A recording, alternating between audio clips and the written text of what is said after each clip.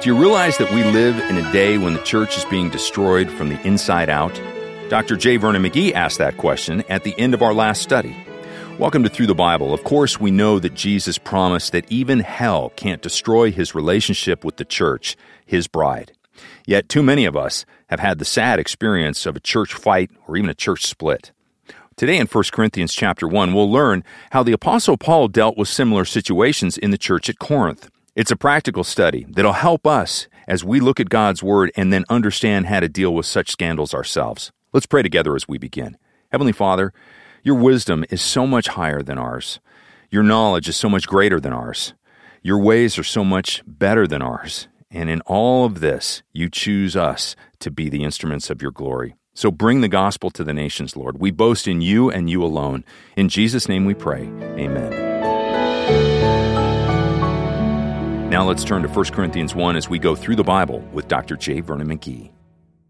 Now, we've already discovered in 1 Corinthians here that the solution to the problems of life is the lordship of Jesus Christ. And when we come to him and he becomes actually our Lord and our Master, then things seem to fall into place. And it's the solution to the problems that are in churches today and that individuals have. Now, the church in Corinth was in a mess. They were baby believers. They were carnal Christians. And this church in Corinth is very much like the churches that are around us today. Probably not like your church, but certainly like other churches. Now, we saw that the first problem that was in this church was the question of divisions. The party spirit was there, and there was schisms in the church. There was strife in the church. And this is something Paul got firsthand. And the problem was that they went after individuals. Rather, they put them actually in place of Christ. One group was saying, I am of Paul, another Apollos, and one of Cephas. Then actually there was a fourth group there. And that fourth group, they were saying, an I of Christ. Now, they actually were not really putting Christ first, but they were the super-duper spiritual group. And very frankly, they, I think, were the worst group of all. That's just my private opinion. And as a result, they made of Christ a little cult, and they had their little clique in the church. They excluded other believers. They were spiritual snobs, by the way. That's exactly what I would say that they are. And so we have these four groups. And there was no reason for there to be this division, because you and I are living in a day when the church is being destroyed from the inside. The problems are not on the outside today. For instance, the pulpit has long since been destroyed by the liberals. And that'll destroy a church anytime when a liberal gets in the pulpit. You go around Sunday night and at the midweek service, see what they have out. And then there's the pew today, and that's where they stir up strife. Begin to gather around a man, and the church fights have done more damage to the cause of Christ than alcohol, communism, and worldliness. And you find many churches, they're doing what they did in the mountains of Kentucky and Tennessee. They're feuding and a-fussing. You probably have heard that old corny song about the Martins and the Coys. They were reckless mountain boys, and they took up family feuding when they'd meet. They would shoot each other quicker than it took your eye to flicker. They could knock a squirrel's eye at 90 feet. Oh, the Martins and the Coys, they were reckless mountain boys. But old Abel Martin was the next to go. Though he saw the Coys a-coming, he'd hardly started running, for a volley shook the hills and laid him low. After that, they started out to fight in earnest, and they scarred the mountains up with shot and shell. There was uncles, brothers, cousins. They say they bumped them off by dozens. Just how many bit the dust, it's hard to tell. Oh, the Martins and the Coys, they were reckless mountain boys. At the art of killing, they became quite deft. They all knowed they shouldn't do it, but before they hardly knew it, on each side they only had one person left. Well, may I say to you, that sounds pretty corny and very silly, but it's sure a picture of many churches today. Right on the inside of them, they're feuding and a fighting and a fussing. And that is exactly what they were doing in the Corinthian church. Now, what is the answer to that? Well, it's given to us here in verse 13. What is the answer? Is Christ divided?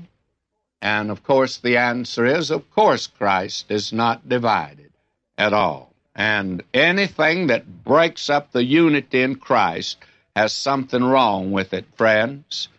I don't care what it is. Is Christ divided? Was Paul crucified for you? Or were ye baptized in the name of Paul? And the very interesting thing is that baptism became also a point of division among them. The crucifixion of Christ is the bedrock of Christian unity, and it's absurd to contemplate for anyone to let any individual divide us from the body. And then, were ye baptized in the name of Paul? Now, I do not really believe that Paul is talking here about water baptism, to tell the truth. That was always in the name of the Father, Son, and Holy Spirit. But the one baptism is the baptism of the Holy Spirit. And the question is, Paul says, were ye baptized in the name of Paul? Of course not. They weren't baptized in his name. The baptism is the baptism of the Holy Spirit. And they need to return to the person of Christ. And very candidly, I've always felt I can fellowship with any man, regardless of his label, if he can meet with me around the person of Christ. And now we have here, he says, I thank God that I baptized none of you but Crispus and Gaius. And I think here now he's talking about water baptism. And he said that he never specialized even in that, because there's always a danger of going off in that direction and thinking that baptism saves you, or that it actually has some mystical or some power that you couldn't get otherwise. And Paul says, I didn't emphasize it, lest any should say that I'd baptized in mine own name. And I baptized also the household of Stephanas, and besides, I know not whether I baptized any other. Paul attached so little of importance that he didn't even remember whether he'd baptized anyone else or not. He says, for Christ sent me not to baptize, but to preach the gospel, not with wisdom of words, lest the cross of Christ should be made of none effect. Now we've come here to another very important matter, and very candidly, I feel like it's very important for the fact today that we are seeing a great many people that are dividing and separating on many issues, and this is the thing that causes the schisms and the strife that is in the church. Now, the church in Corinth was fractured by this party spirit, and the message of all three which they brought to Corinth, of Paul, Cephas, and Apollos, it had the unifying quality and power, and it was a fusion and not a faction that the gospel they preached emphasized.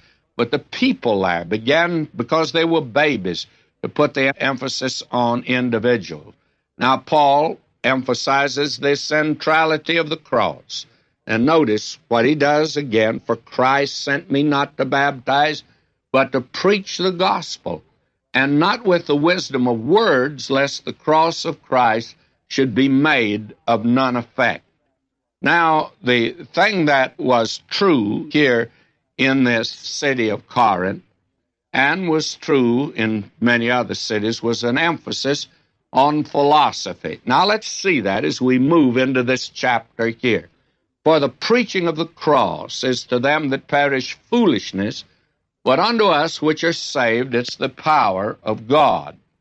Now, the very interesting thing is that the cross divides the saved from the unsaved, but it doesn't divide the save people. It should unite them, you see.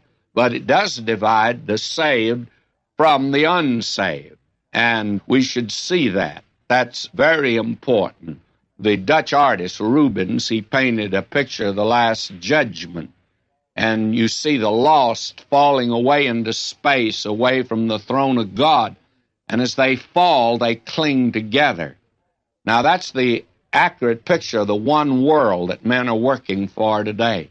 The lost want to come together in one great unity, and they're going to accomplish a great union in the last days.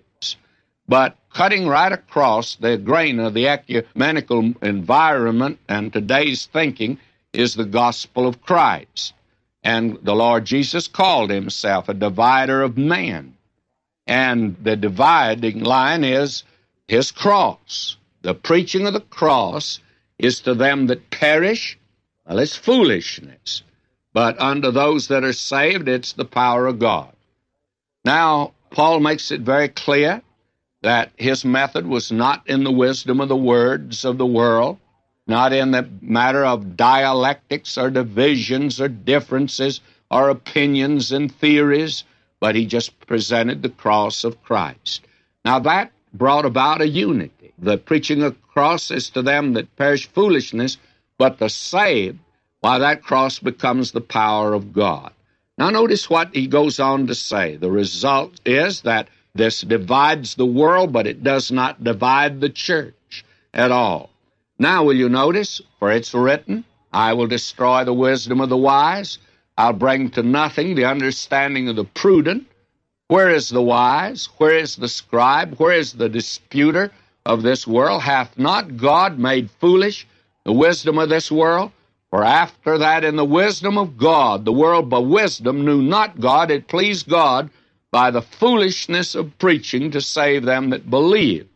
And you'll notice that it's not foolish preaching, but the foolishness of preaching. Verse 22, for the Jews require a sign, and the Greeks seek after wisdom, but we preach Christ crucified, unto the Jews a stumbling block, unto the Greeks foolishness, but unto them which are called both Jews and Greeks, Christ the power of God and the wisdom of God. Now, I've read this extended section for a very definite purpose. Will you notice, Paul divides mankind into two great ethnic groups. I think he rather recognizes a twofold division.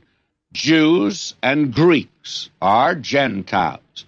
Now, the Jews represented religion, and they represented a God-given religion.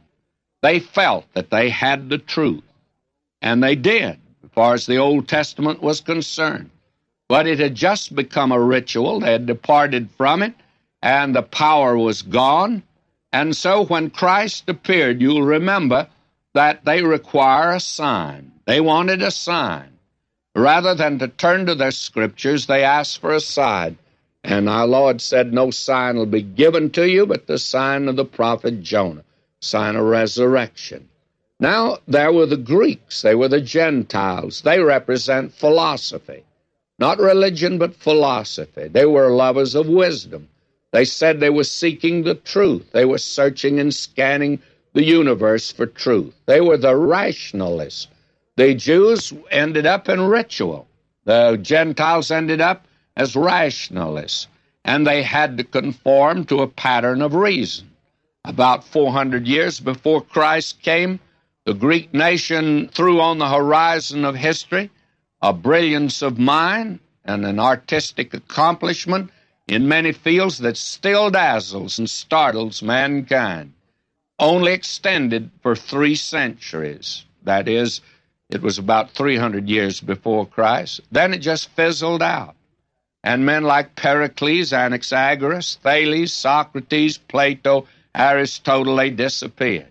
They left certain schools, the Peripatetic school of philosophy, the Stoic school of philosophy, the Epicurean school.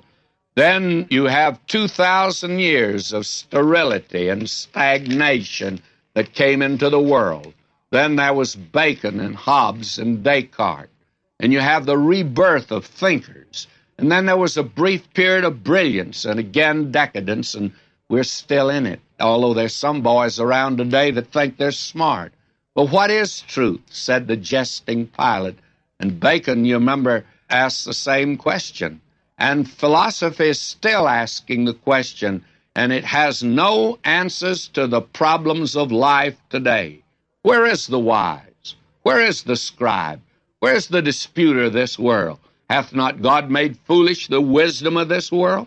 That is the question that they've been asking. Now, philosophy, someone has defined philosophy as a blind man in a dark room looking for a black cat that's not there.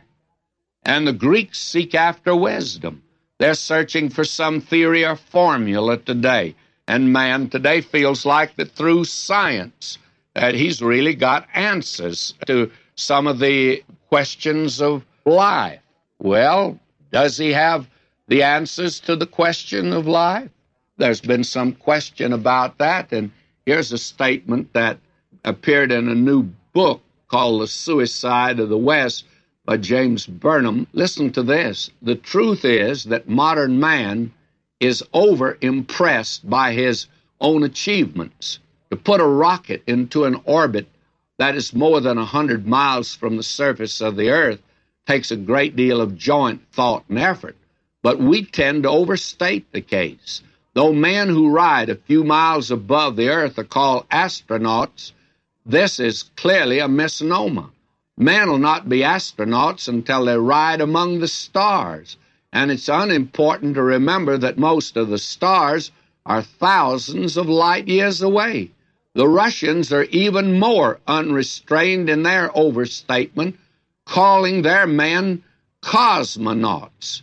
Someone needs to say, little man, don't take yourself quite so seriously.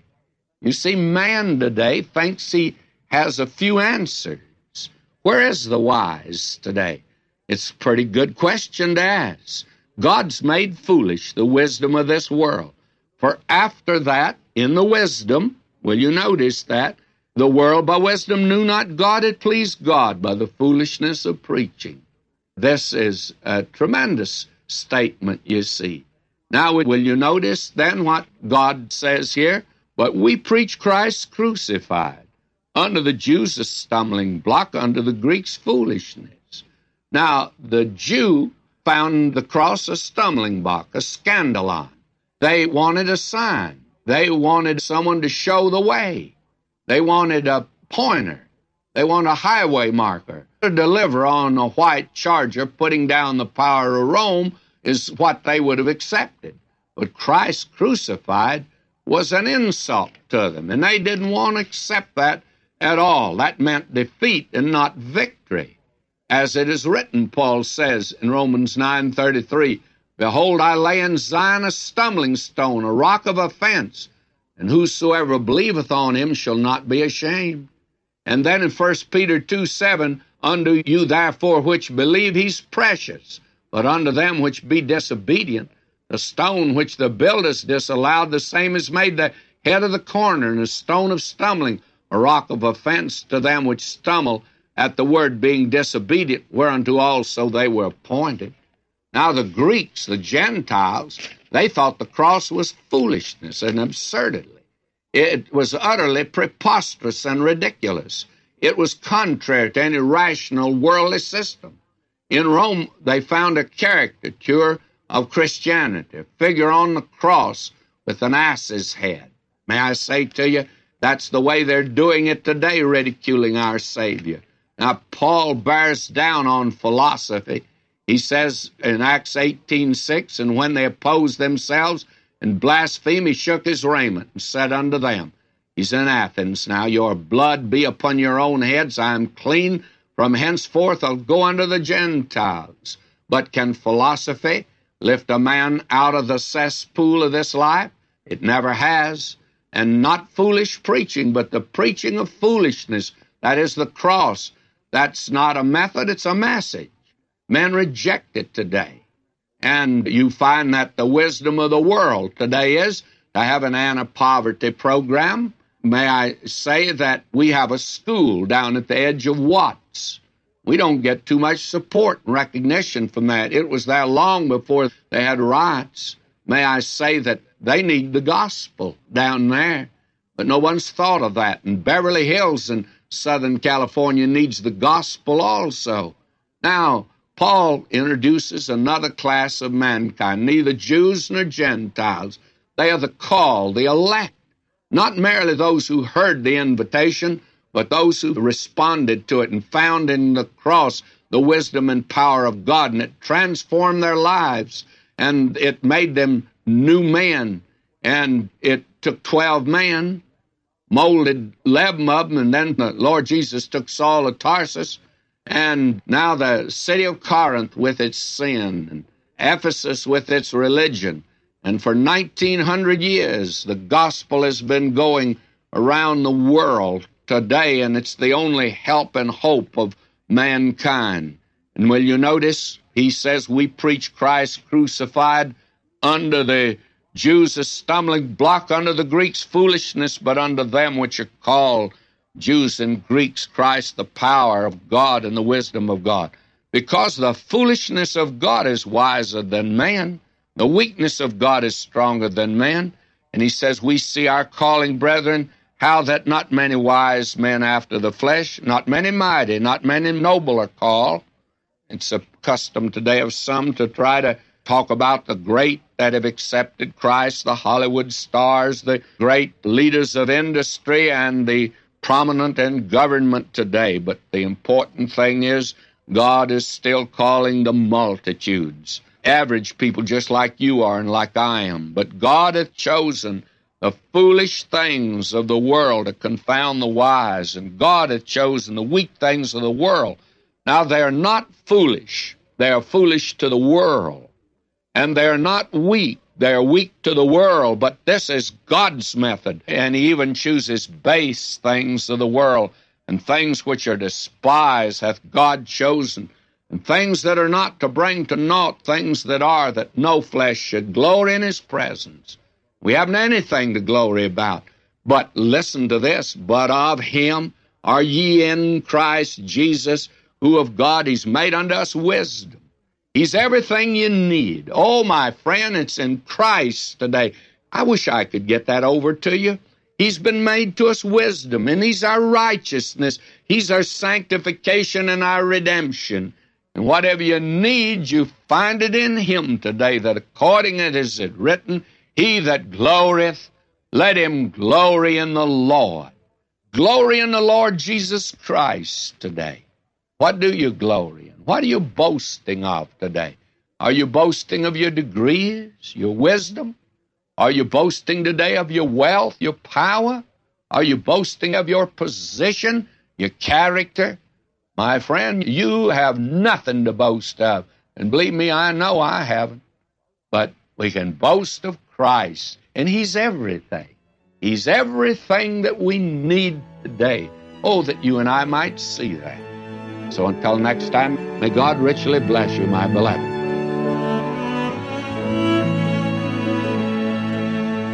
Did you hear that? Jesus Christ is everything. He's everything you and I need today.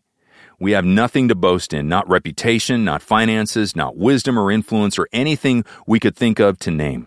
But we can boast in Jesus Christ and in him alone. That's such a refreshing truth to take into our day, isn't it? You know, the best thing that we can do each day is meditate on God's Word and invite His Spirit to teach us and impress us on what we need to remember and learn. And that's why we continue to think of ways to make God's Word and this 5-year journey accessible to study and to share. You know, one great way is to invite a friend to travel through God's Word with you. One easy way to do that is to give them one of our new Bible bus passes. It's about the size of a business card. Each one has got a QR code and our website address to help them easily find our current study.